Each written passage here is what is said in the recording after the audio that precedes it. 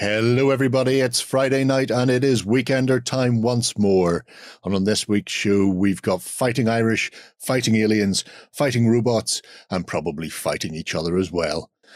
On top of all of that, we have a big bumper prize of fighting dwarves from store.ontabletop.com. If you want to be in with a chance to win a Leagues of Votan starter army for Warhammer 40,000, then you need to be a subscriber to the YouTube channel. Pop a comment below, and if you can share us about and all that other stuff as well, that helps us out an awful lot.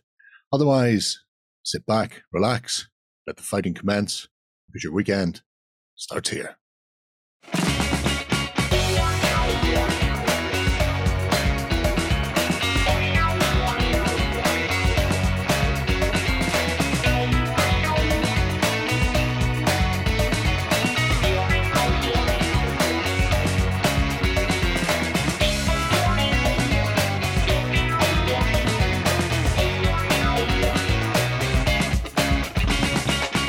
Hello, everybody, and welcome to the Weekender. I'm joined this week by John, Justin, and Warren. Yay! How are yous? Hopefully not tired this late on a Friday night. Fabulous. Long week. Feeling fabulous. I've got my wee pal Justin back, looking all like Saruman there. Saruman with a wee shiny head. So I'm in a much better place now. But we're all exhausted, so we're actually going to take next weekend off to spend with our families. Hunting for Easter eggs. So we are actually going to take Easter off. There'll be no weekenders next week. And you will all be on a chocolate coma anyway at home, so don't be worrying. Hang on. I mean, they'll be on a sugar rush. Twitching and going, where is it? Yeah, so we're crash. Nothing next week. Nothing at all at next weekend anyway. And I'm going to run a huge Easter egg hunt here for my little ones to go out and then basically watch them all vomit and chocolate everywhere and all that there. Don't hide them on the motorway, Warren. It's good to have a plan, isn't it? Yes. Yeah. Yes, it's all good. It's all good. How have you dudes been? Just you had a good week? Getting back into the swing of things, working from home, doing the editing from here for the first wee while until my stamina's back up. It's all about working on the stamina. You do your best to get it up, Justin, okay? We're all rooting for you. So we are. Dudes, it's Spring Clean Challenge, okay? Spring has spranged. Spring has sprang, and oh my God, I caught the bug this year. Really? I totally caught the bug this year. Not COVID again. No, the Spring Clean Challenge bug. I'm actually finally starting to feel reconnected into the hobby and some of the bits. So I'll tell you what, we're gonna have to get Snag and Army going shortly as well. It's all starting to flood back to me now. It's all coming back. We remember what the world was like before. I'm telling you, man, my little ones went to their first fun fair this week. Well, Savannah had been to a fun fair, but it was the first fun fair for Jack. He's 5. He's never been to a fun fair. So we took him to his first fun fair this week, and he had an absolute blast. Me, not so much. I enjoyed shooting the air rifle. It was no problem, but it was $350 a go, and you were basically, you having to pay for the prizes, which wasn't great. And then I was told by a woman that I was too fat to go on to the ghost train. No, you don't go on. No, you don't go on. You go on, but you take that tiny one. No, well, the tiny one doesn't want to go with me. He wants to go with his mother. Well, no, this is the only way I make it work. You go with tiny one. No, I can't go with the tiny one. I'll go with my daughter. No, you too big go with her. You have to go with tiny one. No, he doesn't want to go with me. Well, then that's the only way I can make it work. For all it took to put me in a car of my own, you'd have been round. I know. Here's I love ghost trains. I don't know if people know this, but it's one of my quirks. Is I absolutely adore ghost trains. Love them. Well, I love them. Do you remember the Wallace and Gromit one we went on in Blackpool? Yes. You just said, yeah, I know. Just grinning from ear to ear, and it's all thanks to Jimmy Savile. So. Makes sense. I don't know if it was Jimmy Savile, but way back in the late 80s, early 90s, there was one of those shows where they had a ghost train and they had some dude dressed as Dracula. And as the kids were going through the ghost train, the car would stop. And then this dude dressed as Dracula would sit down in the ghost train car beside them, and they would crap themselves. I wonder how many times that guy got punched in the face. I think it was a Noel's house party thing. It could have been a Noel's house party thing. Was it Noel's house party, or was it the kids one, the fun house?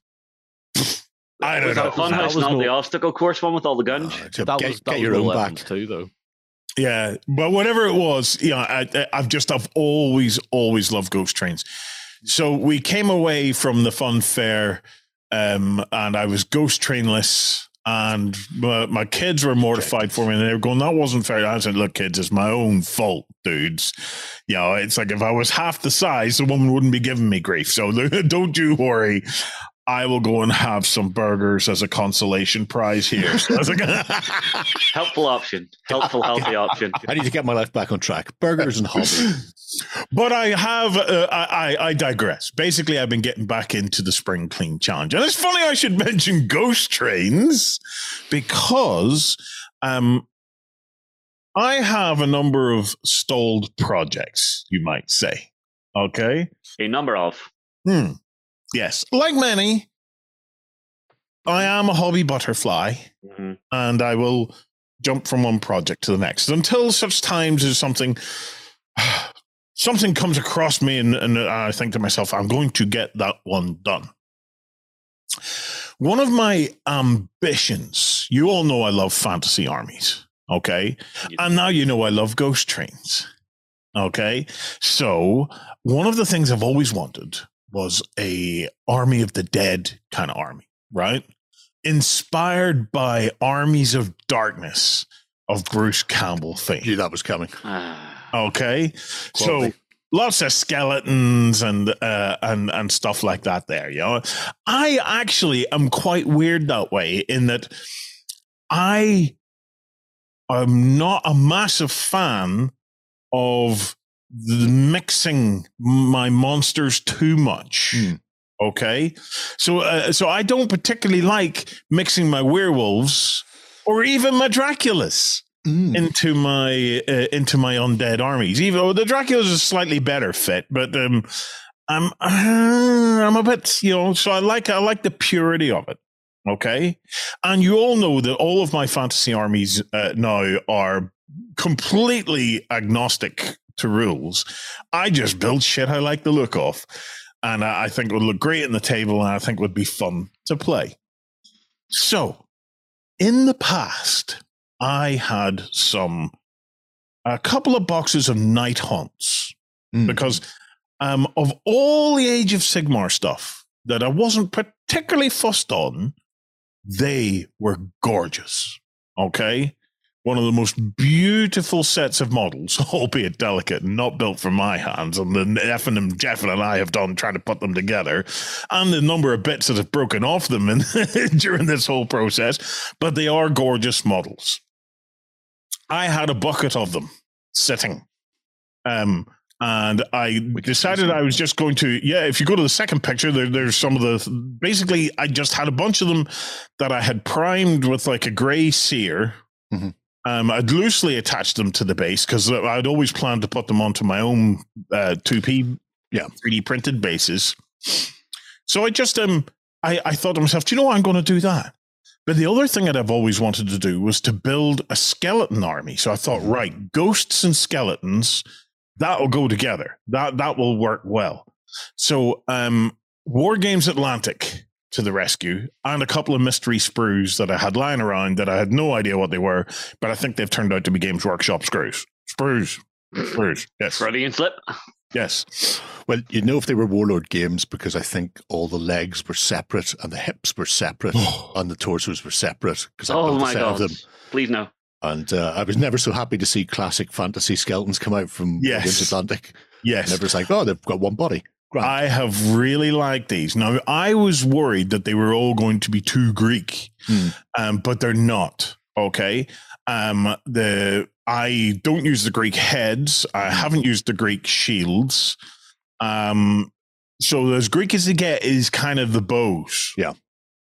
The bows would be as Greek as they get. But to be fair, they're a fairly fantasy short bow. Yeah. Anyway, recurve short bow, you're fine. You're good to go. Yeah, and you're spear. Now, the Skellies, I actually think that the Skellies turn out even better than the ones on the box.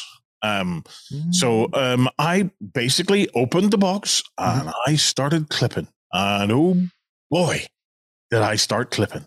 So this is an interesting project in that I'm double dunting this. So I'm doing a lot of role playing with my children. My youngest boy, who's 5, suddenly something clicked and he wanted to Dungeons and Dragons. So I've been RPGing with my kids and we're working through an undead scenario at the moment with lots of skeletons and stuff. So I thought I can kill 2 birds with 1 stone here. I'll make these skeletons army, but I'll make the skeletons so I can actually use them in the RPG that I'm playing. So I have some skeleton shamblers. So they're just skellies with no weapons. I have lightly weaponized skellies with just swords. And then I have heavier skellies with swords and shields and some armor. Bat armor and stuff. Just as well Lloyd's in another country. He'd be freaking out right now. Yeah, he'd be. Bat armor. Can't be having it. Bat armor. It has to be bat armor. So then the bases are my legendary by now 2P bases. So they're 3D printed. That little slot at the bottom is where you glue a 2P. And it makes, for someone that has the clumsiness that I have, so it basically is a dyspraxia. I can't not drop stuff. I just drop stuff left, right, and center.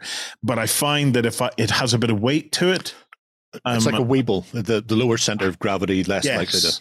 That and the fact that I'm able to, if it has weight to it, I feel more confident moving it around. I don't know what it is, but this is just how I'm programmed. So that bunch of little gravestones, cork, and bicarbonate of soda with a great big dollop of super glue. Big problems on the super glue market, boys. Gotta tell you. Yeah. Poundland pre-pandemic, 5 super glues for £1. Yep. Poundland post-pandemic, post-war, post-everybody sticking the arm in, 2 super glues for £1. It's inflation for you. Not happy about that. There's inflation. That's one that the Office for National Statistics should be basing their inflation basket on. How many super glues out of Poundland for £1? Yeah. I mean, honestly, I remember going in there at times and picking up maybe 10 packs of 5 and just shamefacedly going up to the counter going, I swear it's for work. I am not huffing the fumes. So this is the paint scheme that I went for my night hunts at the end of the day. The basing and all's not done. The wee gravestones aren't done. I'm going to try. John was taking me through a tip for doing the gravestones using a toothbrush. Now I haven't started trying that yet, but that will be going to cover up the models and then flick some paint at the gravestones to try and give it that kind of wee lichen-y kind of effect. Yeah. Have you ever done a jerry can on how to do that kind of thing? I have. Yeah. Yes? Okay. The way I did it, and it might be more than you can be arsed with. I don't know. But I used pigment powders. And so I threw a regular wash on, like an Agrax or Null or whatever, on the stonework. And then I mixed pigment powders with rubbing alcohol and sprayed them on with a toothbrush, and the alcohol repels the wash and then wicks away very quickly, and it gives a really nice lichen thing. So I just sit there with a yellow and a white going flick, flick, flick, flick, flick, flick. Is that on the jerry can? Yeah. I did it on some Fugu buildings. Right. If any of you at home don't know what jerry can is the world famous series where if anyone can, Jerry can. Jerry can. So if you hop it, I tell you what, next week, okay, because we don't have a weekender, yes, can we put that Jerry can out on Friday night so as everybody can see Jerry flicking toothbrushes? Flicking. The only thing that would need to be done is the project file to be found and it rendered out in 1080p to go up to YouTube. Grand. I'm sure everybody needed to know that. A simple yes would have done. Right. Anyway, so the little dudes, okay, they're painted with a moot green. Then after the moot green, I hit them with a hex flame. And then after the hex flame, I dry brush them with a weird light minty green. Oh, it's so minty.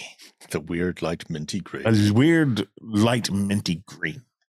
And it's a nice simple green. That one. That's the one. That is it. It's plaster green. See, I pay attention to what you're doing. Yes. Oh. So so I have the gravestones to do, and I have the final bit of basing to do, but I'm happy enough with that. I like that kind of green, haunted, ghosty kind of a thing. So Scooby-Doo ghosts. It is the Scooby-Doo ghosts. And for me, look, sprinkling challenges about ticking a box for me, about getting something out and done. And I've reached a stage in my life that done is better than perfect. Yes.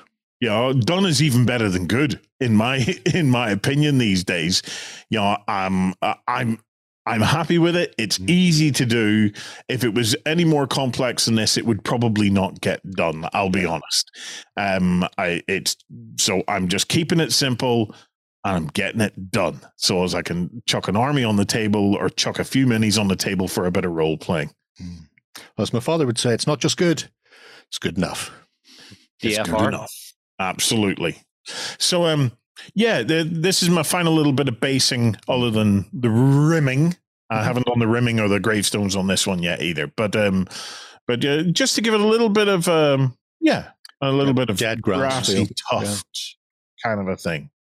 So as you can see, there's no rocket science to a lot of this, but I tell you what, it ain't half satisfying to look at it. The basing, that realistic basing with the really weird green for the ghost, just does something. It does something that makes me smile because the basing looks realistic and the rest of it is just so abstract. It's so Scooby-Doo. Yeah, it is. It is really Scooby-Doo. I think the next picture is the Skellies and how they're turning out as well. And nice. And these happy Skellies. In contrast to the ghosts, these look a lot more grounded, for want of a better word. Yeah. Well, it's interesting because some of my ghosts are actually pulling skellies out of the ground, which is kind of cool. So I hadn't thought about a row, not those ones, but there's big swirly ones somewhere, and they're pulling ghosts out. Well, I suppose you've got things like this here. Yeah. But no, I've so far. So good, and it's turning into quite a sizable army, because I'm about to do another big batch of skellies just to fill out. I did enough to do my RPG work, and now I'm going to go back in and fill them out with some big ass units of skelly bobs. Really interesting that you chose like a bronzy color for all the weapon blades. Yes, well, super rust.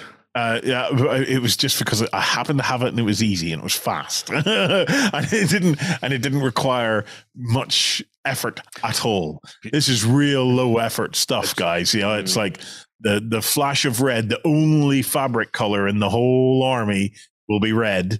So just flashes of red here and there. All of the metallics are basically, that kind of bronzy kind of a color. I might hit the sword edges with a little bit of a dry brush, a flick of the silver for a flash of the blade kind of effect. Remember, though, if you do it on one, you got to do it on all. Yeah. Exactly. So I'm in no panic. I'm in no panic whatsoever. It's but it all inspired me so much that I decided to do a wee bit of 3D printing, because it's the other part of the hobby that I have now neglected for 2 and a bit years. We all talk about the 3D printing, but I hadn't actually done any 3D printing. And I'd had a nice 3D printer that I bought myself, but I had so many failures with it that I gave up. I never turned it on. So I thought to myself, do you know what? this army deserves some cool stuff. So I have a wee collection of models that from printablescenery.com, still one of my favorites of all the 3D printer dudes out there. Those guys are still one of my favorites. And this is their battering ram. So I thought to myself, make these guys kind of siegey. That whole Army of Darkness thing again, where they're attacking the castle. So I thought, I'll work on the siege kind of stuff. So this was printed on my FDM, which is a Corality CR10S Pro. I think that's it. It's a decent sized bed Creality. And I had all the same problems I had when I switched it off 2.5 years ago.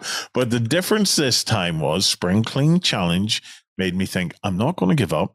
I'm going to go in and research it. And it is interesting that whenever you actually do start to read about why prints fail, it's not for the reasons that I thought. I thought it was to do with the nozzle height from the bed, but it was more to do with temperatures and things like that. And some materials are just not nice to print with, like ABS, for example. ABS does not want to stick to the bed. So I have a couple of rolls of ABS if anybody wants them. I just went right back to PLA again. So, well, sure. You remember, Warren, we actually used to have like a spray glue that we would spray onto the bed. Hairspray would do that. Yeah, hairspray would do that. So far for the Army of the Dead, okay, I printed 2 of them big wheeled catapulty kind of jobbies, ball launchers. Yeah. I printed a battering ram, and I printed some, what are they called? Scorpions? Them kind of bolt throwers, ballistic, Romanesque bolt thrower kind of things. Yeah. And my prints were okay. I also found these cool little bolts that are flying through with flames.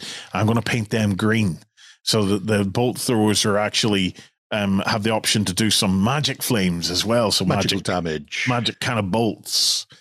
So I'm looking at them now. It's difficult to see in white how they've turned out. Yeah, and look, they're not. It's not like a resin print. Let's be honest about that. It's not like a resin print. But for me, hey, I'm happy enough with it. I'm happy enough with it. Yeah.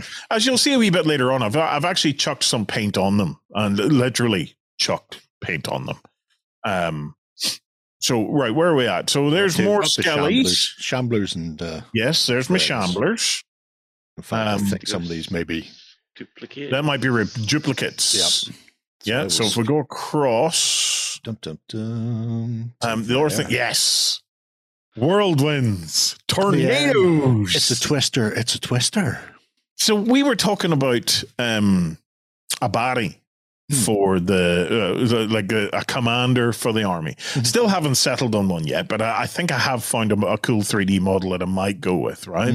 But we had talked about him being on a kind of like a tornado and stuff. But then I thought to myself, actually, I haven't decided who's going to do it yet. But what I'm going to do is I'm going to print some tornadoes and paint them up green so they're ghost tornadoes and use them as magic spells with the army. So that these tornadoes are kind of launched out. And I'm just going to give them rules, something similar to, is it Goblin Fanatics from back in the day? Do you know the wee ones that were the wee balls? Oh, yeah, the balls spun around and went in random directions and stuff like that. And then goblins. And then would deal unholy damage to anyone. There was, I mean, going back to, well, it was in multiple editions, but I remember first edition fantasy, a spell called Wind of Death. And depending on how high a level your necromancer was how just completely ridiculous it was. And I was at a tournament and a fella set up like 4 necromancers at the back of the board, and that was his army. All his points had gone into those. He then spammed Wind of Death, and then 2 turns before people arrived, he just raised an entire army for free. It was unholy filth. I had to pause there momentarily and work out what word I could would use. You believe that finding a tornado to print is actually not easy at all? No. There are very few of them out there. I found one. And all 4 of those models are warps of that one, where I went in and rescaled and flipped its x-axis and done all sorts of things to give me 3 or 4 different kind of looking whirlwinds. If you're wondering what the wee dots are, okay, what I've noticed is, so I'm using this PEI kind of plate. Andrea bought it for me for a present because I had managed to pie plate cut myself. The other plate, the print stuck to it so well, you could never get them off. And I had to go in with a scraper. And I managed to slice my hand and stuff. And I said, right, enough of that. Is there nothing better out there? And I said, well, this PIE or PEI stuff, when the print cools, it just slides off. But when the bed's hot, it stays stuck. So that was great. But it's not infallible. And what I found is if you're printing a tall print, okay, the print can start to wobble and lift off the bed. So all these little dots are actually whirlwinds reduced down to 0.01 of a millimeter, okay, to give it something to key to, placed on it to expand the raft that the whole thing is printed on, so as to give it the stability. See, I learned another thing. Clever. So. And you can go ahead and use that for basing up a swamp or forest base. I never thought of that. There's a good point. That is a good use of waste, yeah. Go and take it out. So, after that, I then got out my spray cans. Oh. So, Prime Black, Zenith with the Grey Seer. I went with the Grey Seer. Now, that's interesting for me because I was always a Wraithbone man. And I thought with doing Skellies and stuff, I would go down the Wraithbone route, but I didn't because I didn't have any. So I went down the Grey Seer route, and I loved the final results of it. I'm a total convert to the Grey Seer. So necessity is the mother of invention. It really is. And both roads look really spawn once you can actually see them. Once they're not blowing out. The thing is, I'm printing wood. I don't mind printing wood on an FDM machine because stepping is not an issue. Stepping is it doesn't matter. Yeah. You know, stepping is texture. Stepping is a feature. Yeah. So I then modeled my Skellies. He's enjoying himself. So if you go back, I don't know if there's so these are the guys that are doing the what do you call them things? Catapult. It is a catapult. Yeah. I thought there was a counterweight on it, but there's not a big body weight. No, there's Skellies pulling on the back of it. So I modeled the Skellies. These are all the Wargames Atlantic ones. And I modeled them and reworked them and stuff so they would be pulling ropes and pointing. And then that wee guy at the back, I just thought to myself, wouldn't it be hilarious if he forgot to let go? Forgot to let go and it's just being... And he's just being... It's very Evil Dead. Yeah. So he forgot to let go. He's hanging on for dear life. And then I think the other Skellies then are all pointing at him. And then this is where I've started to just chuck some contrast paints down on them. And I just throwing paint at it. Literally throwing paint at it. Speed. Yes. It's all about speed. I may go in with a dry brush. But even if I missed a bit of his leg, you little shite. Just in underneath. I thought I'd got him. This is one thing I discovered many, many moons ago. When you're painting stuff, white light is the ultimate because you can see every spot that you missed. He's got his big arched light, though. Yeah, this is all happening under my arch light. Well, then he just screwed up. Yeah. Yes. Yes, there's lots of little nooks and crannies in these things. So I'm seeing an awful lot of grey actually when I look down in the edges of them wooden panels. Never look back. But do you know what? I think if I can find an old dirty down spray, I'll soon fix that. So, but yeah, I'm just keeping it simple, chucking it all together. So, and I think you might even see one of my. Oh yeah, there's another flash of the red.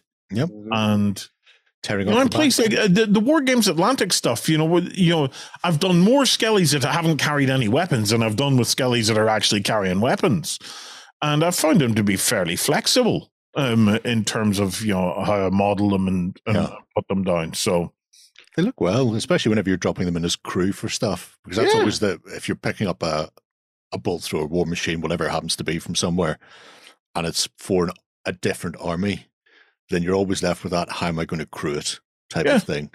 And at least here, you're not having to worry about the fact that they're covered in armor or carrying shields or any nonsense like that. They look like they're doing the do. He's our random pleb number 3 that has been raised from the graveyard. And let me just, I want to point out some stuff here on that particular picture, right?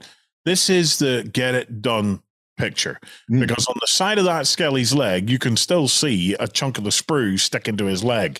So just get it done. Nobody, honestly, when I chuck it down on the tabletop, it looks great, and I get to play with toys, and that's what it's all about for me now. I just want to play with some toys. So I'm really pleased with how they're coming on. I think once I've got the basing and all done right across the entire army, it'll be kind of interesting. So I have one more thing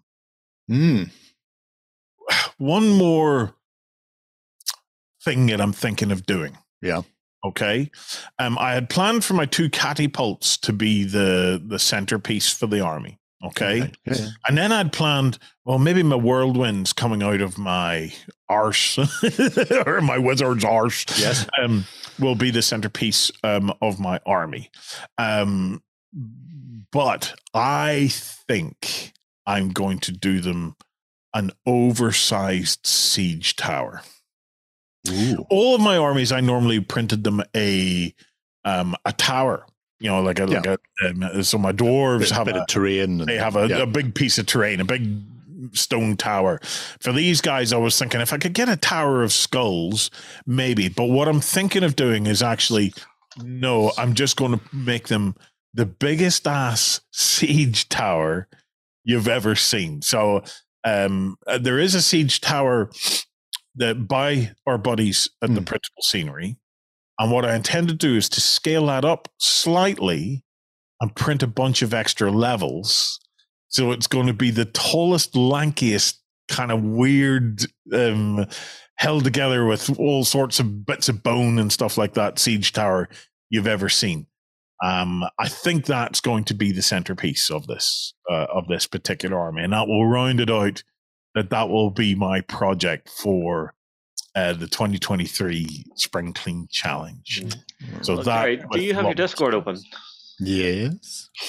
Well, here's the one for printable scenery I would use for them, Warren. I'll just pass it to Jerry there. Pass it to me. Jumpers for goalposts. Yes, well, by the medium of Discord. Look at this. Looking stuff up as we go. It'll never catch on. I like the look of that. Stackable modular rune, bell tower, and sept. Maybe. I would like the idea of that. Because it's a bit static. And I know all the rest of them all have towers that are static.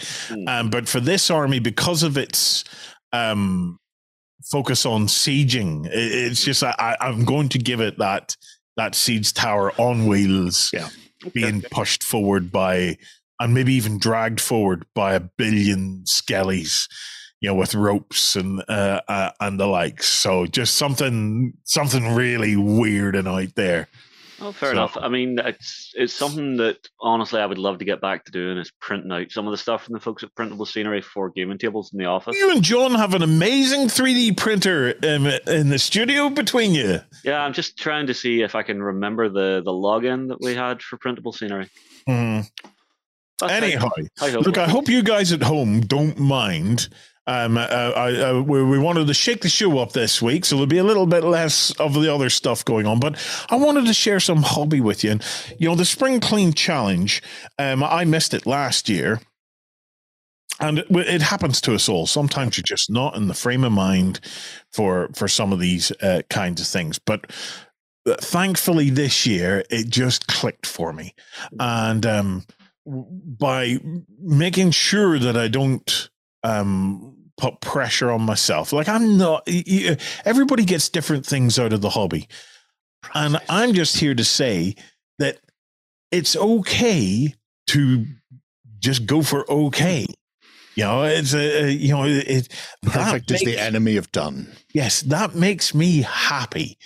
Yeah, and at the end of the day, that's all this hobby is about. Really, is about doing something that makes you happy.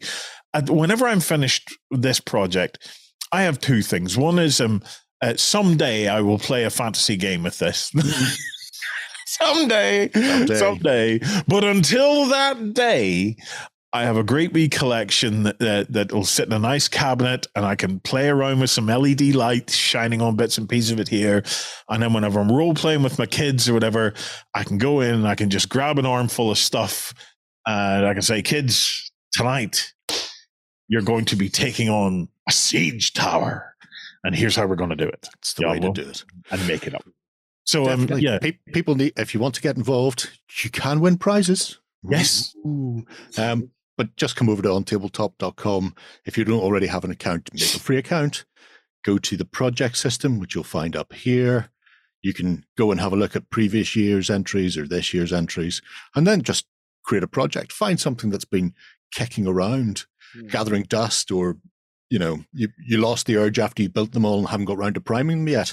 Yeah, there's a bunch of stuff sitting in my house. Something languishing away that's just been sitting staring at you from a shelf. You've got months to complete it as well. And if you don't complete it, at least you have something out of it, Progress is progress. Don't need to get Did you show the picture of how my whirlwind turned out? I did. I showed the picture of how you... Oh, the green one, yes. Green whirlwind, yes. Yeah. I was really pleased. And the interesting thing about that is that the step lines from FDM didn't really impact that one either, that print. No, so it turned out pretty good too. I do like the idea of using it like a fanatic, though, because then it doesn't require any clever magical thing. There's no I like that idea as well, because to me it was clearly a case of you unleash it and just let it do its thing, and it keeps going till it doesn't. Once because if you play it like a fanatic, once you hit a double, that's the point where it just piffs, runs out of wind, goes away. And who knows what devastation will be wrought before then. Yeah, and it gives that chaotic aspect to the whole thing. You can see an angry necromancer or something like that just going with his whirlwinds of doom. Also, wicked witches of the West will do that also. Right. There was me thinking it might go like the spleen from Mystery Man. Oh, no. The weapons check. On that note, I think we're going to take a quick swish. And we'll be right back. Coming to you from the center of Northwestern Europe. Covering board games, war games, card games, and all that you love. It's the news. Okay, we are back, and we're going to be taking a look at the news. And Adepticon is gone, but it is the gift that keeps on giving. Because after we went to our beds last week, Gale Force 9 announced that they've got the license to play in Star Trek. And the big news for them was the away missions, which is an interesting looking thing. A compact gang-based board game that will let you play out something akin to Warhammer Underworld. So the miniatures will come with a specific deck of cards as to how they act and work on the tabletop.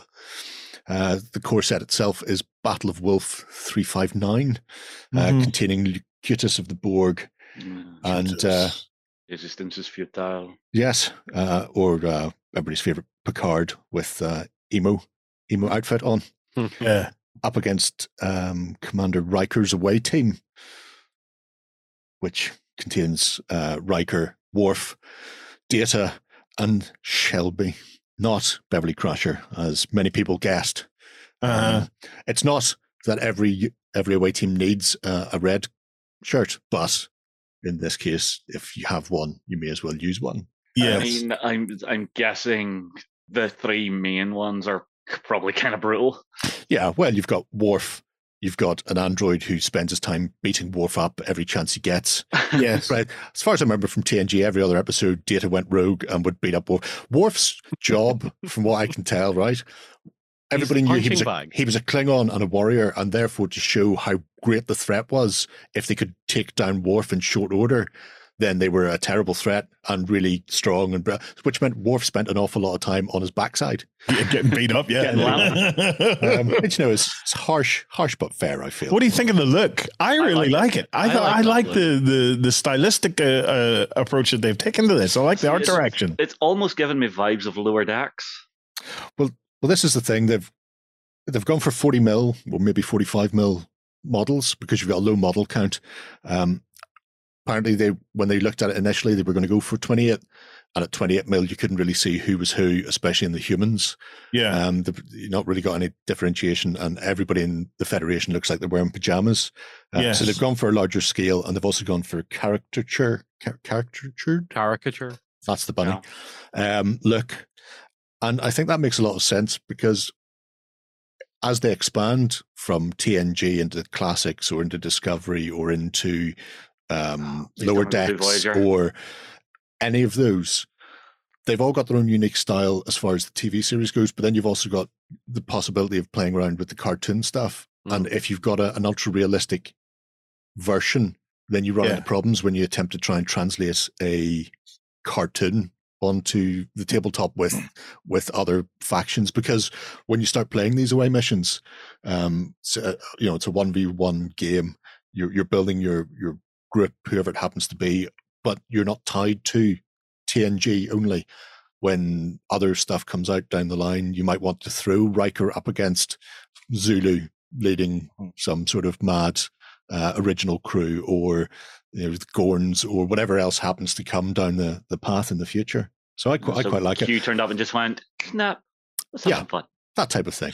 It also looks really collectible to me. I'm looking at it going, I'd love to have that, especially if I could paint them up roughly, and put them into a wee cabinet, and you have the whole Star Trek there in that cabinet.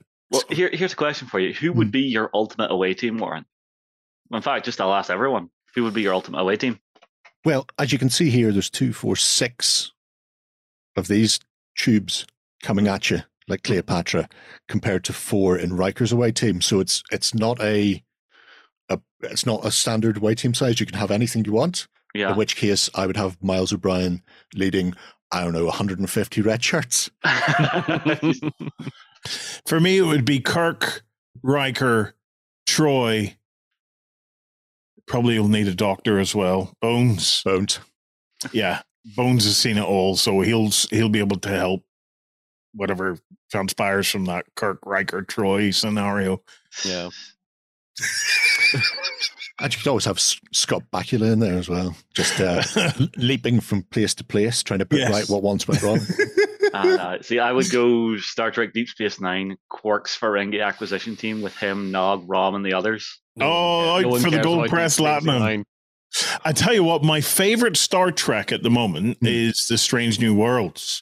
So if I could play out some stuff, I would love to see Pike and some of his crew, because I'm really enjoying that. That's probably only a matter of time. Oh, it's super good. Super good. There's the Klingons. The Klingon sisters are in there. Yay. The box set will launch with the 2 in the core set, but then there's also going to be 2 additional packs. So you're going to have Garon's team, which in any sort of way, shape, or form is just going to be a brutal, stabby warrior hammer. Oh yeah. Not a fine scalpel, just a huge chainsaw coming at you.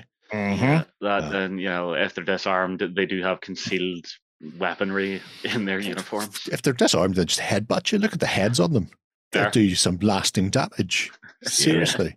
Star Trek teaches us you're all about the forehead. Yeah, all about the forehead.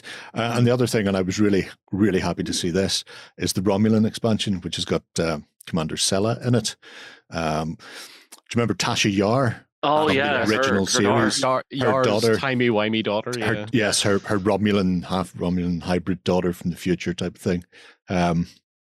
Is leading the Romulans, and they play. I remember 1987, 1988 when I had a haircut just like that, and there was nothing wrong with the Romulan bull cut. I thought it's the melon cat now. Yes, the melon cat as well, and the right color for it as well. Yeah. But I know you're saying about painting them up, and you could, especially comic book style, laying the characters. Yeah, you could. That sort of thing.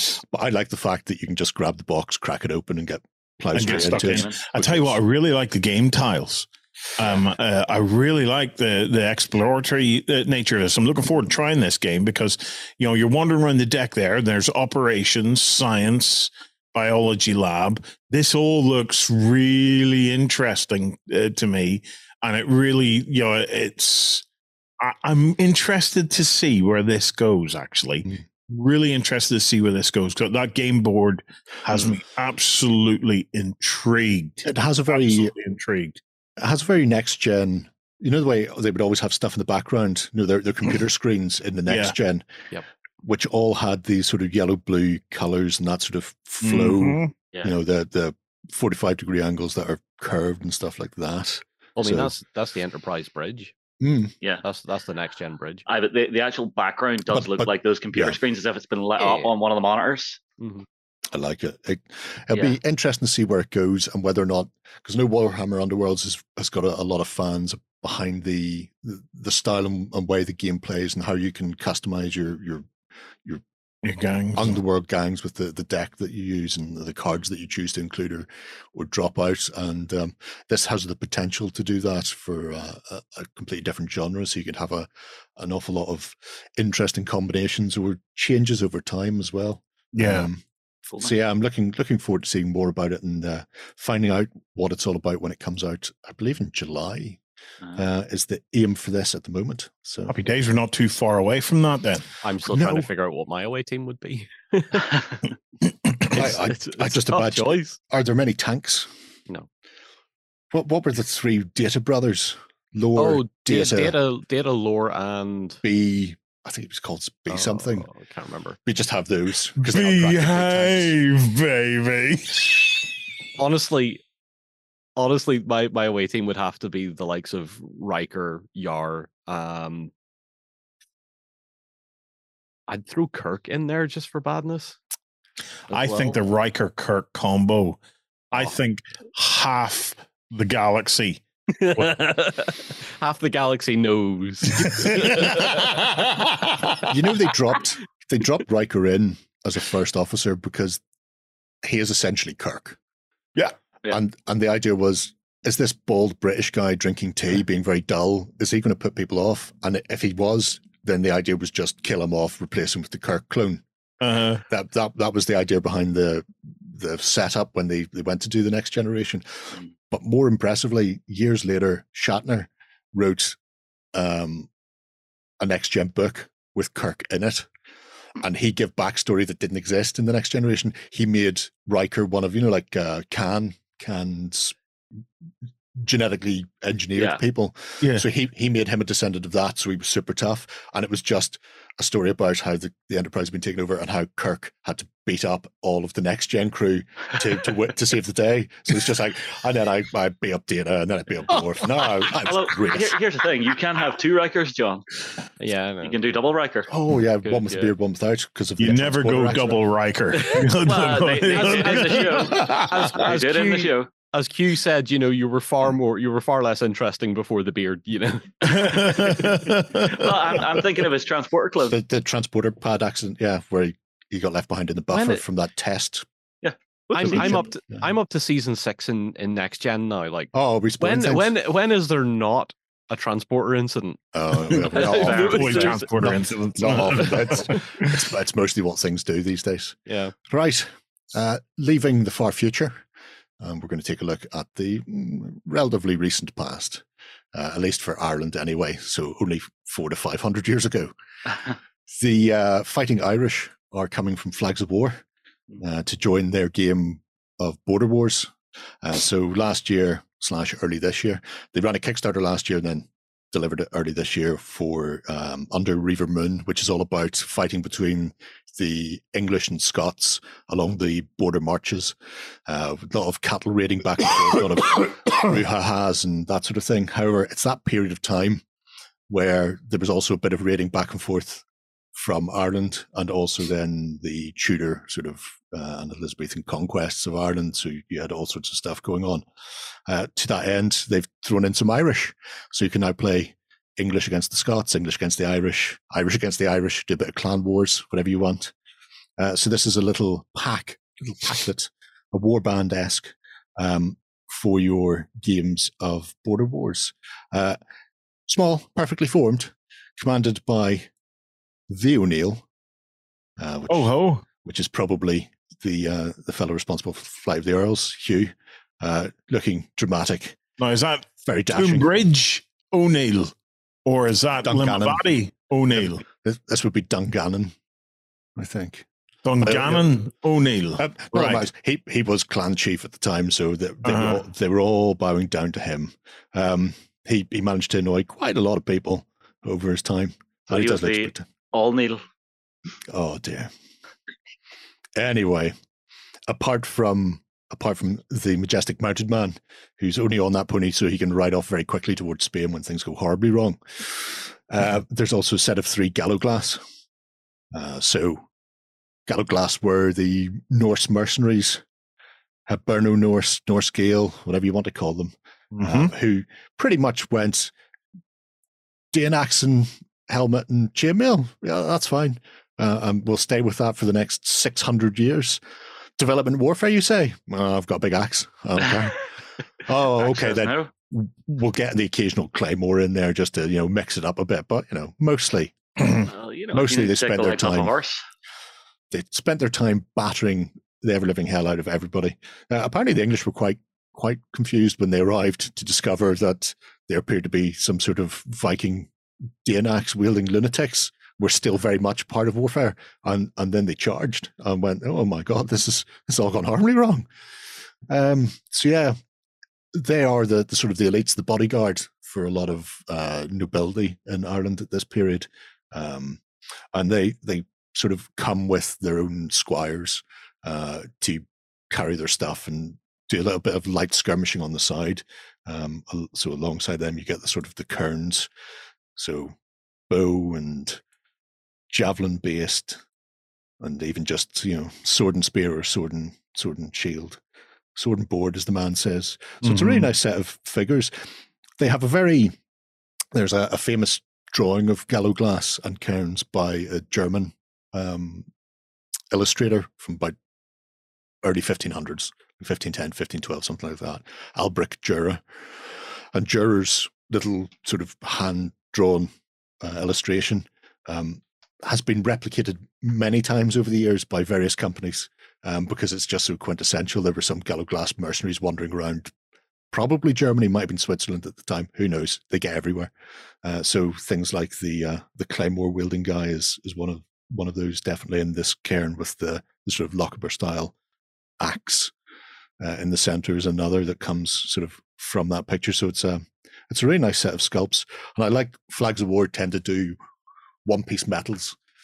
The idea is you stick it down and you're good to go. Not loads of fiddly little pieces like shields and spears may have to be glued on, or in the case of that horse and rider, you may find that the rider's separate and the horse is missing a leg, type of thing for casting.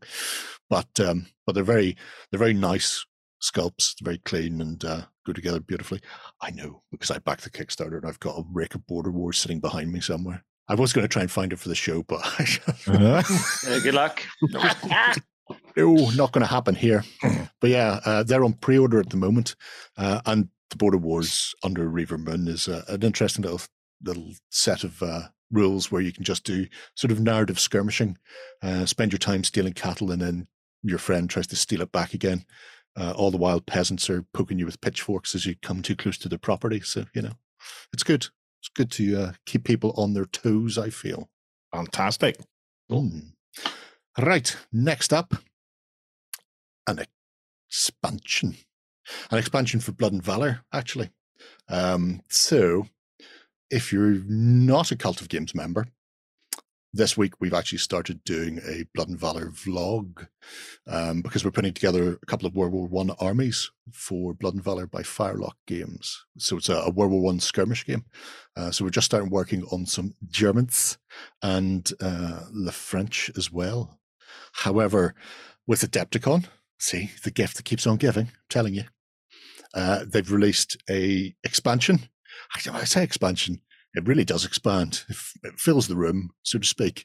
It's called The End of Empires. And the main rulebook for this is about 110 pages. This expansion is about 210 pages. Oof, it's an expansion with attitude. So there's a lot going on in this. Essentially what they've done, the original book gave you Western Front and a few other little sort of lists to build from, sort of mid to late war. So, 1915, 1916 onwards. Is sort of what you're looking at. With the End of Empires, they went back and went, you know what, we need to add a few more bits and pieces to this. And so they did. They added Italy against Austro-Hungary. So you've got the Italian sort of southern flank. They added Japan and China. So you've got the armies that fought there, Chinese warlords, Japanese for the Japo-Russian Sino war type of thing over there. They added the Eastern Front, so you can do your Russians and Germans and Austro-Hungarians there as well. So they sort of filled all the gaps for World War I that were missing. And then they went completely off book. The reason it's called End of Empires is a lot of countries obviously have various colonies or other territories that they owned. And then during World War I, the massive First Great War, they found that they could no longer contain them, hold them, cling on to them because their power was sort of devastated. So they then went in and have added lists for all sorts of things that occurred during or after the First World War. So where it was essentially a contributing factor, the big one being the fall of the Russian Tsar. About a third of the book, it's like 70, 80 pages, are lists for the white and red armies, the Bolshevik armies, the armies, peasant armies, the Ukrainian armies, all of these revolutions that occurred throughout this massive country where there were so many territories held by the Tsar. Huge amount of detail there. I think Rufus and Kai got some support from guys in Europe who sort of know all about the background and details there, because there's just so much going on just in the Russian area sphere of influence. So it's like I say, like a third of the book is all about all of the stuff that kicked off there.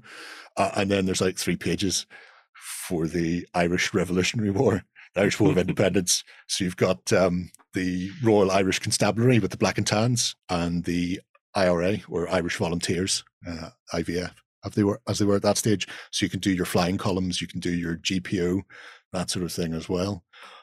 So it's really interesting that they've gone and went, well, here's this, expand upon it as you will.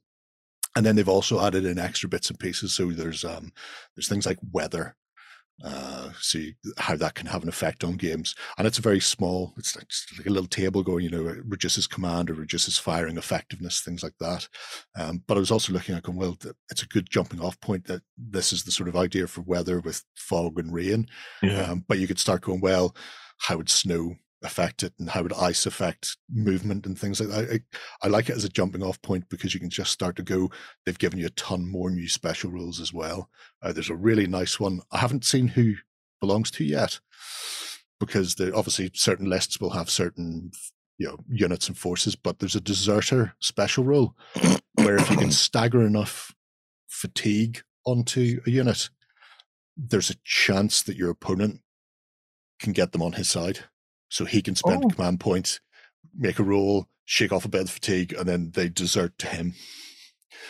At which point you're left. Cool. So when you've got these, and it'll be tied to historically accurate periods, or there'll be specific people in there where it's like maybe they've been press ganged, didn't want to be fighting, and you know what? Now they're not going to be fighting for you, but they're going to make sure that they get off there.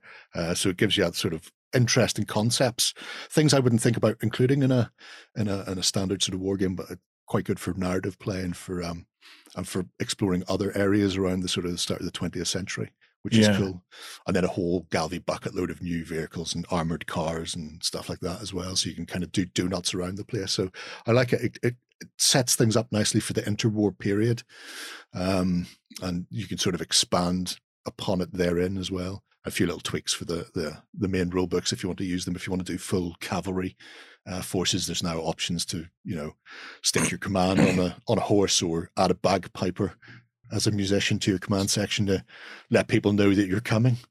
It also helps your commander out, when he's giving orders and stuff. But not worry about that. It's mostly about the bagpiping, which is why I'm here. So it's currently, they sold out of everything they brought to Adepticon. I don't think it's made its way to Europe yet, although I've pre-ordered it from a gaming shop in England. But you can buy the PDF right now if you can do the scrolly thing with one of those tablet things. That's how that works, as far as I'm aware anyway. If not, you can just hold your wish and you'll be able to get, like I say, 200 odd pages, big bumper book of First World War fun. And I'm looking forward to playing the tunnel fighting scenario where you're trying to set mines off below the trenches. They've got like a shrunk in version, a skirmish of the skirmish, where they go down to sort of single figures and you're fighting blind in the tunnels below the Somme and the nice Western Front. I really want to build like a modular table where you can just pull out sections as you mine towards each other. Yeah, it'd be really interesting. I mean, obviously you've got that fog of war thing going on. I haven't read through the full system yet, or the full scenario rather, because they've added a bunch of narrative scenarios and a bunch of just sort of balanced, I'm going to bring 200 points, you bring 200 points, and we'll play here because that's a balanced scenario, whereas the narrative ones are more kind of, you may be at a disadvantage type of thing. So there may be some form of blip counter or, that type of thing going on with it. I will find out. Not right now, because we're filming the show, but I will find out and I'll let you know. Time will tell. Fantastic. Anyway, yes. We have in final bit of news, just a little teeny tiny one. Little Sousson to finish the news, and that is Salute is coming. Yes. Salute is going to be 50 years old this year, and as such, they're going to be having a big Galvy bucket load of fun at the Salute. We will be there. Sans Justin, unfortunately. Yes, I'm not going to lie, I am super disappointed to miss Salute this year. Well, you should be. You should be. You're going to miss out on this figure. Oh, man. Come on, please bring me one back. Well, we'll see, because last year, what was last year? The year before? I can't even remember. The last time we went to Salute, I completely forgot to buy anything. I just didn't have time. Spent all my time wandering around the place trying to see what was going on. Yeah, looking at all the gorgeous gaming tables. If I can get near it, I will. This was somebody showing off how they paint. I think it was Kev, actually. Kev painted normally and then painted with contrast, just to show what you can do with it. But I really like him. I like the fact that to celebrate their anniversary, they've gone with somebody who is celebrating having all the wealth in the world. But there's going to be so much going on at Salute itself this year. Apart from the usual vendors, I think there's like 120 vendors are going to be there. There's also going to be 90 plus gaming tables or games have been put on. So you can take your pick of a whole host of games over the day to see what you fancy playing, or check out some new bits and pieces as well. But they've also got a load of, not scenarios, got some scenarios on the brain right now. They're going to be having actual chats, so panel chats this year, where you can go in and check out things like building battlefield terrain or secrets of games design, where they're going to be pulling in the great and the good from across the sort of the industry, so people can see these sort of panels and check them out and see what's going on, which I've never seen them do it at Salute before, because normally Salute is one hall. So I don't know if they're going to be cubbied off somewhere, or if they're going to be in the hall on like some sort of stage, or, we'll see how that's going to happen. But they've got 5 of these panels running throughout the day, so you'll be able to get involved and see what's happening with those, and of course see us. It's only 3 weeks away. Time flies, doesn't it? Yeah. Shocking, absolutely shocking. So you can get your tickets in advance, or you can turn up on the day and try and find Ben, Shay, and myself. Buy us drinks. Please buy me drinks. That is the key. I see. As soon as I don't turn up, he's organising stuff. He's off doing other things. Always. Misbehaving. 100%. I mean, why would I not be doing it? Peachy will be with us as well this year. as he generally is, to keep an eye on all the painting stuff and painting competition. So yes, we will be there, and we'll be talking to everybody we can, filming as much as we can, and bringing that to you the week after when we get back to bring you up to date if you're unable to make it to Salute. But if you can, you really should. Yeah. It's an impressive event from the South London Warlords, and definitely worth checking out. Right. That's me done for the news. Awesome. Go away now.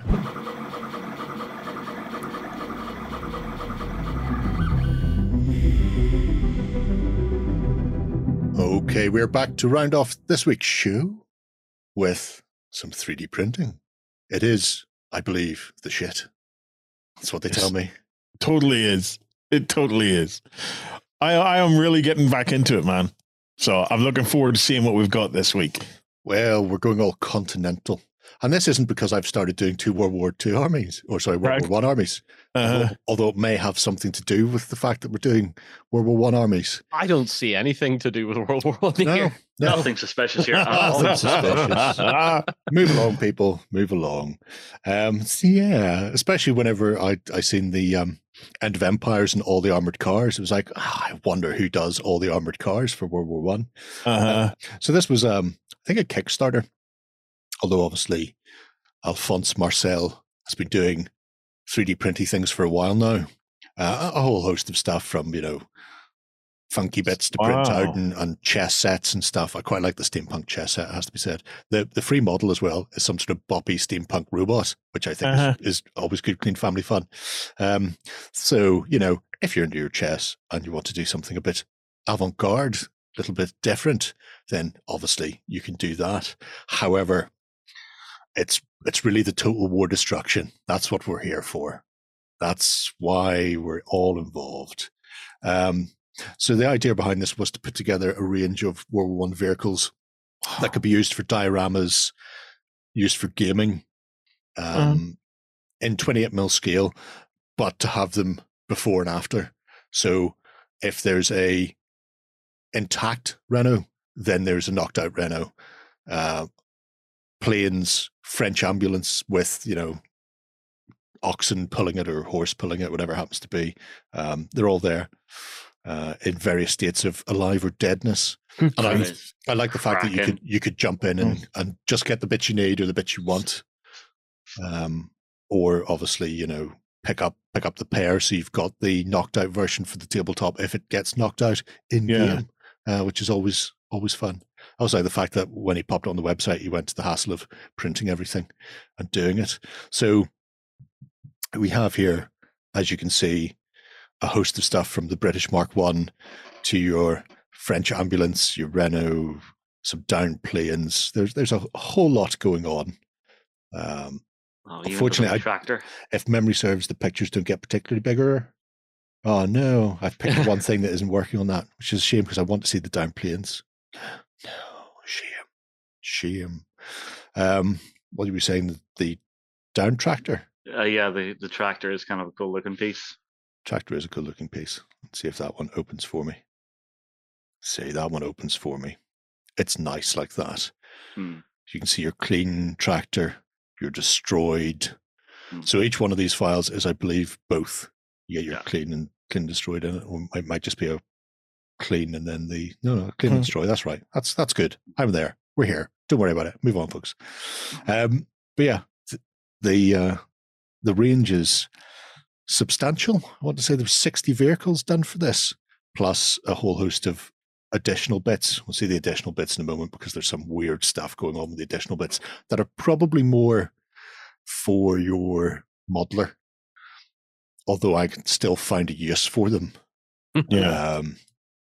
But yeah, things like the Bussing 5AP armored car. Poor fella, his legs have come off. You two can bounce things on a print bed. The interesting thing, he said, clicking on this. Here we go. So you have all the variety of soldier surrendering, as well as some casualties as well. And I was looking at these going, well, probably more for diorama, but you have fatigue in Blood and Valor, where you're counting up how many fatigue you have. When you have 4, you're shaken or whatever. And having maybe, some surrender figures at the back instead of, just casualty, because often you'll see casualty markers or tokens like that where it's just dead people.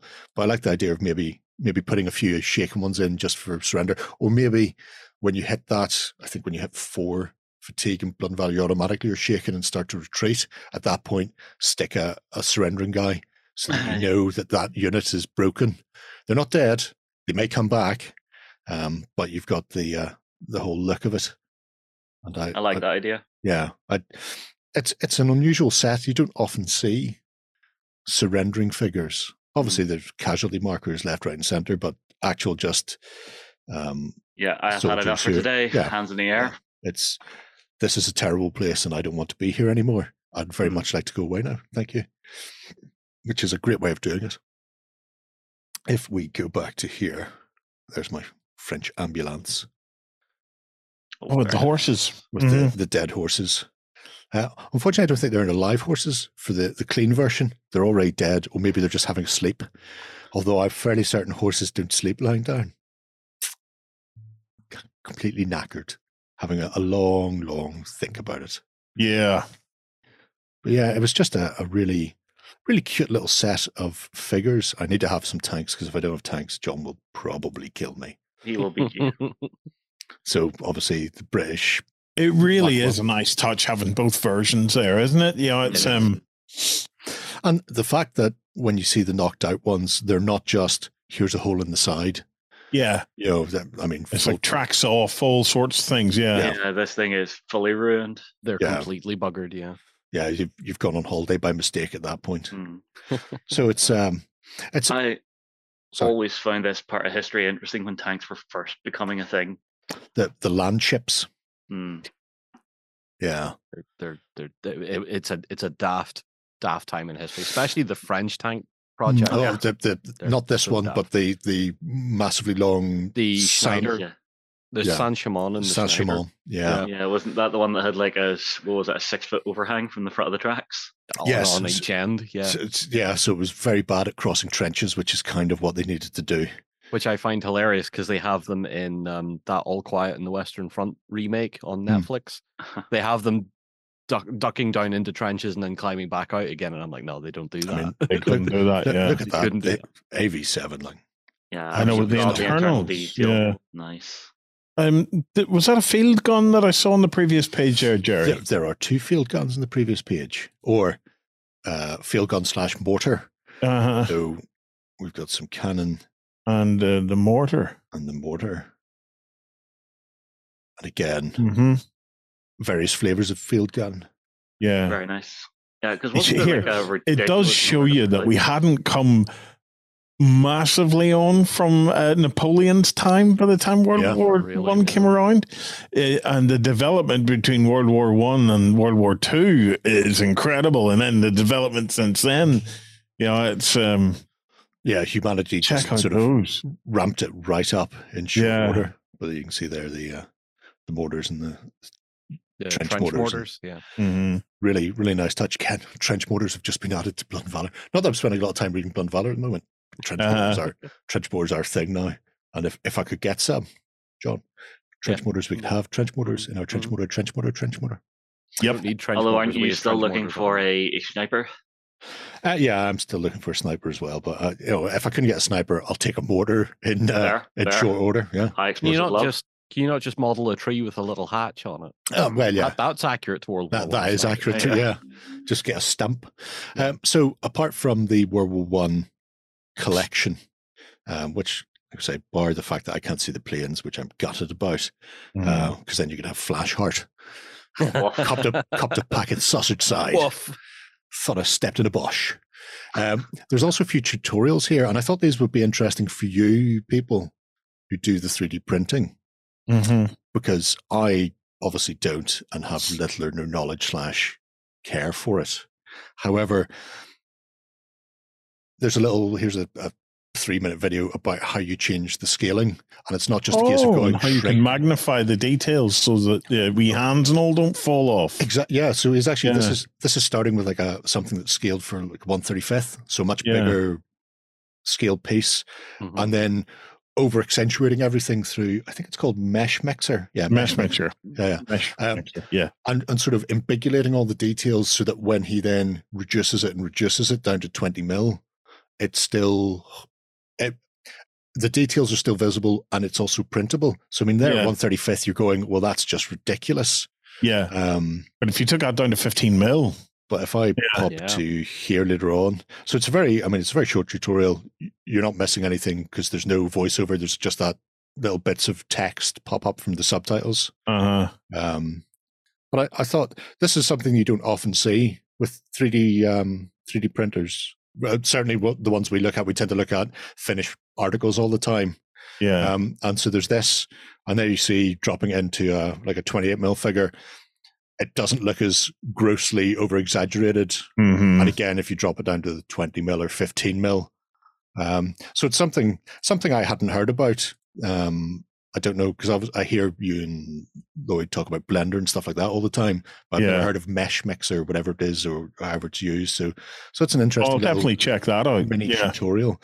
And then also he dropped one in for how to make a 3D model.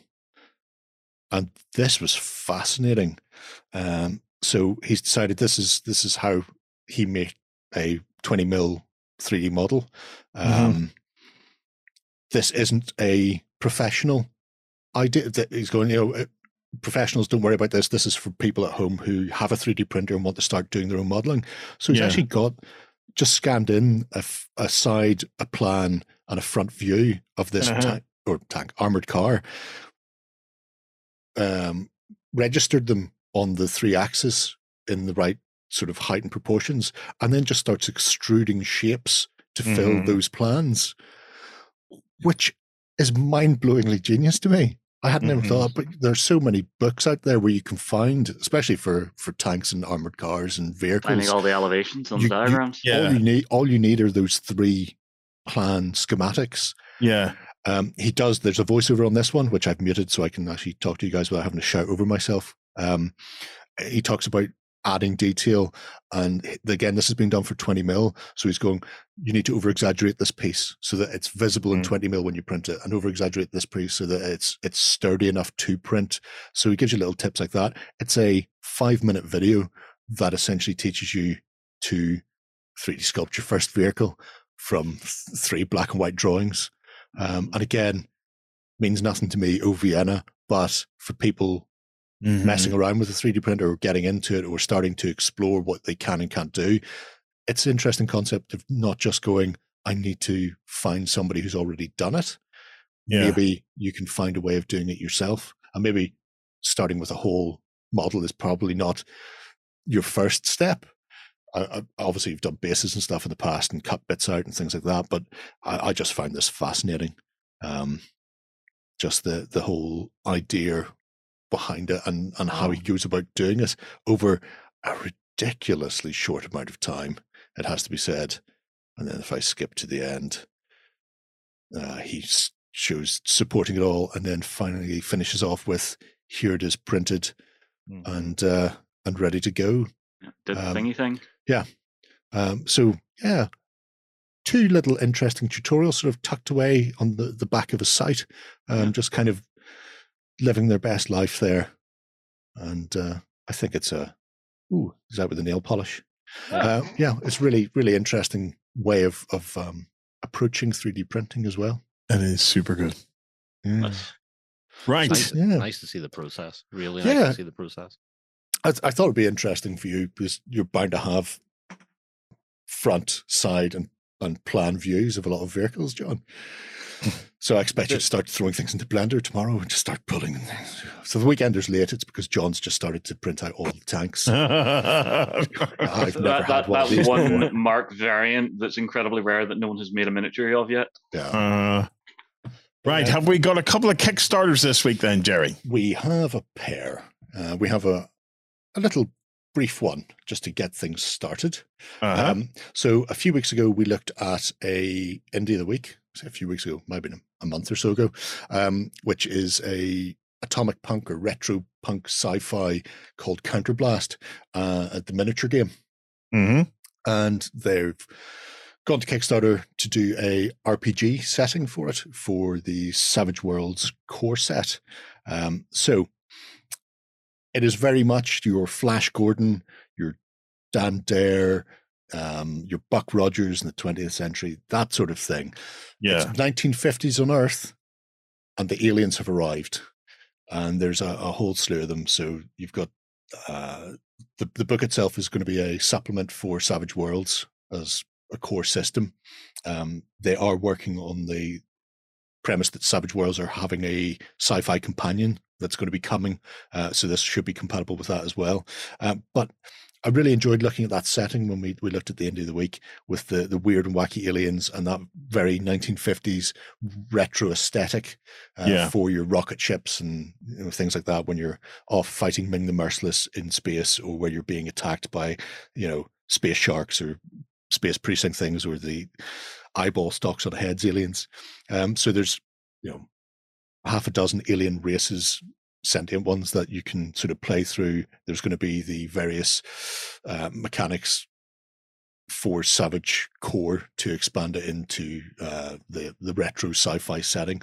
If you've not played the Savage Worlds set, it's a fairly standard-ish set of polyhedral dice. They've got some interesting mechanics in Savage Core because it's very fast and punchy. You've got exploding dice in all the facets as an option when you're playing through. So when you're doing traits, you always got the option for like D8, D6, D20 to just keep rolling and rolling and rolling, so you can do spectacularly well. But at the same time, they've got some limiting factors. So if something happens to go completely off book, you're not going to be one-shotted by an alien. There's like a cap on how much wound you can take at one time. But I just really like the Counterblast aesthetic and style. I really love the squiddly brain aliens.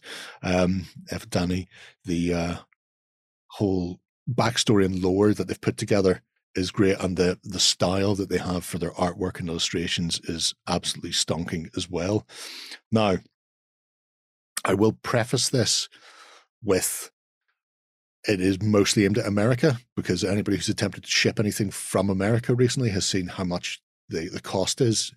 So they're not shipping physical product outside the US, which is a shame, because one of the things you can get is a classical tin lunchbox with battle foam inserts for the miniatures if you get the physical version, and I wanted it so much. However, if you are outside the US, you can get a completely digital version, so you can get the PDF and you can get the digital STL files of the miniatures to print yourself, and then hopefully we'll be able to see these outside the US of A in a physical form from like local vendors. But as you can see, they've got an interesting squad if you want to play RPGs incorrectly with miniatures. Is that a free miniature? That is Brack Maxter, yes. This lovely double-breasted suit, which I'm assuming is in some sort of garishly bright color that you can't see because this episode's in black and white. But if you were in the studio audience, you'd be going, "Oh my god, it's blinding!" Fluorescent pink, yellow, and green. Who thought these were good colors? Well, the lunch tin does look amazing. I was gutted, absolutely gutted when I seen this. But the idea is obviously get your hands on the whole history and background of their universe, where aliens came to us in the 50s, and occasionally we go to them in our rocket ships and do all the Lord's own work in the stars. But it's very much of that Saturday morning serial style, thwack, smack, and punch your way to strength, happiness, and freedom. The Counterblast has gone through second edition now in the skirmish game, so they've already got a lot of the lore and stories built up, and this just layers more into that. So you've got this sort of universe developing. You can also grab the Savage Worlds core sort of starter rules for free, and a little test scenario as well if you want to see what the game plays like and whether or not it's for you. But I thought it was just a really nice little retro sci-fi game, and I'm glad to see them expanding from just miniatures into the RPG side. So yeah, good times to be had by all, with a retro ray gun in your hand and some squid-faced aliens coming at you like Cleopatra. There is 14 days left on that. So, funded or no? Not funded yet, but I'm hoping it will, because otherwise I won't get it. Yeah, this is definitely a cool one. Yeah, there's a lot of fun to be had with it, but not as much fun as the next Kickstarter, which I was told I had to include, or John would beat me to within an inch of my life, and I bruised like a peach, so I couldn't let that happen. So there's did he not have the bag of Satsumas to hand? Thankfully not yet. It's Battletech. Battletech, Mercenaries. Holy hell. 3.8 million. Oh, yeah.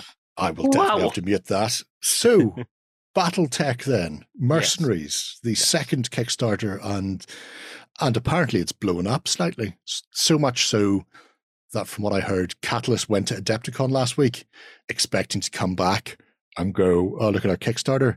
And they blew through every stretch goal that they'd come up with while the people were at Adepticon, leaving a lot of people going, where are the next stretch goals? And Catalyst going, there's nobody in the office. Oh my God, what have we done?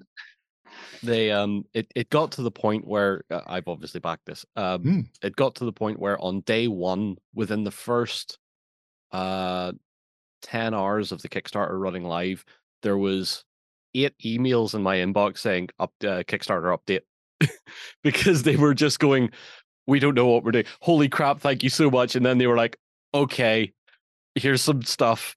Okay, you've bought all that. Here's some more stuff. Okay, you've bought all that. Uh-oh. And they were coming out straight away in their communications going, we did not expect you to blow through every stretch goal in the first 3 hours. We're sorry, and we're working on it. 2 of our guys are at Adepticon. They're currently trying to ask questions to the guys in charge to say, what do we do next, boss? So at least they were being open and honest about it. They were saying, like, we have had a panic here because we don't know what to do now. I mean, I'm going to be honest, it's a good problem to have. It's a good and bad problem because we've seen Kickstarters that in the past have overpromised. Well, that's true, yeah. You know, and I started to worry a little bit because as more stuff got added on, I was like, is this going to delay delivery or is this stuff they're already working on, sort of thing? Yeah. And honestly, do you even need to add more whenever you've blown through every stretch goal you had planned for? Well, what they've ended up kind of doing is taking the existing stuff and saying, okay, we can expand on that by giving you the next wave of stuff early. So the stuff that's already like 70% in the planning stage or in the design stage, you'll get that as part of your, you know, depending on what pledge level you're at, you'll get that early. It works. There's the Battletech UK community are very happy about all this sort of stuff because it's very hard for us, as we just mentioned, to get stuff out of the US. So there's a lot of UK people have jumped on board with this because it's not going to be handled in the same way as per shipping as their store site is, because their store site only uses FedEx. And so you're damned. Yeah, you're really screwed over through that. So hopefully this distribution, and they've also mentioned UK and EU distribution this time as well for this Kickstarter. So they're setting up some hubs? Yeah, so there will be some hubs available now, which makes it a bit more accessible. But the success of this has been unreal. It was more than what they expected. It blew apart the Clan Invasion Kickstarter that they ran last time. So, but I mean, we have seen a massive resurgence of Battletech in recent years. Huge. Well, absolutely huge. That's a point then for people who are unaware, because Battletech is in a weird position where it's incredibly old. It's older than Justin and John combined. That's not that old. But I know, I'm joking. But at the same time, it's almost like a niche part of the hobby that all of a sudden has become massive. So there's going to be people going, what in the wide world of sports is Battletech? And I suppose hard sci-fi. It's but the way to kind of get the taste of it is Game of Thrones in space. You've got big houses all controlling certain parts of the galaxy that kind of work together, but not really. You have what you would say in Star Trek terms, like the Federation would have been what started it all, like what's expanded the galaxy out, and then after a while they had a schism inside that, so some of them buggered off with a guy called Kerensky, who comes back later on in the lore with the clans, so that's the clan invasion kind of thing. But apart from that, you get these big houses that are controlling resources and militaries and factories and stuff, and they'll trade between each other or have a fight with each other because someone else will have something they want. And then in the middle of this, you get these mercenaries, which is what this Kickstarter is all about. So you have, like we would have today, you have proxy wars. Well, major houses don't want to be seen to be fighting each other. So what will happen is mercenaries will be hired and sent, or hired, equipped, and then sent out to do the dirty work of someone else. Plausible deniability. Plausible deniability. The biggest appeal of Battletech initially for me was the big giant stompy robots, because I'd seen the cartoon series when it came out in the 90s, which is horrendous, and it's all on YouTube, and it's still horrendous. But beyond that, when I started to get into it last year with the Catalyst releases, I was getting into the lore and finding out about how the noble houses worked, how the militaries were taken from the nuclear edge, because in Battletech, nuclear warfare had happened, and everybody as a collective in the human sphere went, we can't afford to do that to every planet again. We want. Yeah. Naughty. So there's these big overarching, like the Geneva Conventions, there's these big conventions that reduce and restrict the amount of things you can have in a war, in war and all that sort of stuff. Then they develop what are called labor mechs. So you get like JCB, literally JCB building stuff, building robots that help make buildings and stuff like that. And then someone says, hey, why don't we put a gun on What if we strap all the rockets to its head? Yes. What's really cool, the more you delve into the lore, is the plausibility of it, because unlike 40K and a lot of other high sci-fi stuff, there's a break between what we know as technology that can exist and what happens in 40K. But in Battletech, it really is an extension of what we know and what we've developed. So artificial muscles, myomer muscles are called in Battletech, are what power these big mechs. These aren't all just mechanical things. These are using technology that in the past 5 or 6 years we've been putting start to be into. produced. Yeah. So there is that lovely mesh of what we know today and what Battletech offers you as a potential future, which makes it really fascinating to get into. It's the lore side, because I have friends who are massive into their Battletech, and you literally had books that said, Battletech 3037. And so the rule set would be, it was almost like playing a historic war game, because that brought you up to that year, which meant that the mechs and stuff that are developed down the line, they don't exist in this period. So you're playing that time period. And there were different books with different year sort of brackets on them. I don't know if they still have that, because that's the original Battletech from way back in the day. But the idea that you can pick a specific point in time, you can pick before the clan invasion, therefore you're not going to see any of the filthy clanners. Yeah. And you can see here some of the lore that, they're 16-page primer to give you an idea of what's going on. But this nice to have something like that. But this Kickstarter then also adds flyers and AFVs as well. Yeah, so it adds aircraft and tanks and APCs and stuff like that to Alpha Strike, which is the pickup game sort of style of it. It's the more sort of what we would consider a typical war game. It's classic Battletech is 3 or 4 miniatures per side. Yeah. Alpha Strike can be 20, 30 miniatures or 40, 50 miniatures per side, and it's a much faster system. It gets you into the feel of it without bogging you down in the detail. Yeah. Like, it doesn't care so much about which part of the mech has been hit when you take a shot, like Classic does, or it doesn't worry about heat buildup as much as Classic does, that sort of thing. You still have to run through your gator? No, you don't. You run through, is it TTS or TTR, something like that. It's how you evaluate a target when you attack something. So Alpha Strike is very cool to play. It gives you the feel, it gives you the idea of it, lets you paint a lot of models, because of course us today now, we're more collectors than we are anything else, so we have a desire for a lot of models. And there's such a breadth of different mech types in here. There is the mech types alone, never mind vehicles, aircraft, infantry, all that sort of stuff. The mech types alone are insane. There's maybe, if I remember my Mech Warrior Online game, there's maybe 120 different mechs, and each of them have 8 or 9 variants, which are all lore accurate, which are all lore correct. they all exist in the lore in some form or another. So there's an absolute plethora of stuff to dig into. There's a ridiculous amount of pledge levels from $15 up to $5,000. Yep, the big kappas are all sold out. 40 people in the world have spent $5,000 on this. I don't blame them. Nice work if you can get it. Yeah. Well, it's one of those things, if you could do it yourself, you would. Mm-hmm. There's the stretch goal. So even though this is aimed at alpha, there's still hex maps a go. Yeah, plenty of hex maps. Because you can play Alpha Strike on the hex maps like classic anyway, or you can play it with edges and on a base tabletop. If you play Alpha Strike on the hex maps, you're getting your mech facings a bit more correct. That aids with the facing of the mechs, but you can play Alpha Strike on a standard table, which Shay and I have played in here a few times now. So Irby Derby's on its way. Derby. They've absolutely knocked that one out of the park. It's suffice to say, I think if you're interested in getting involved, it's probably a good way of doing it.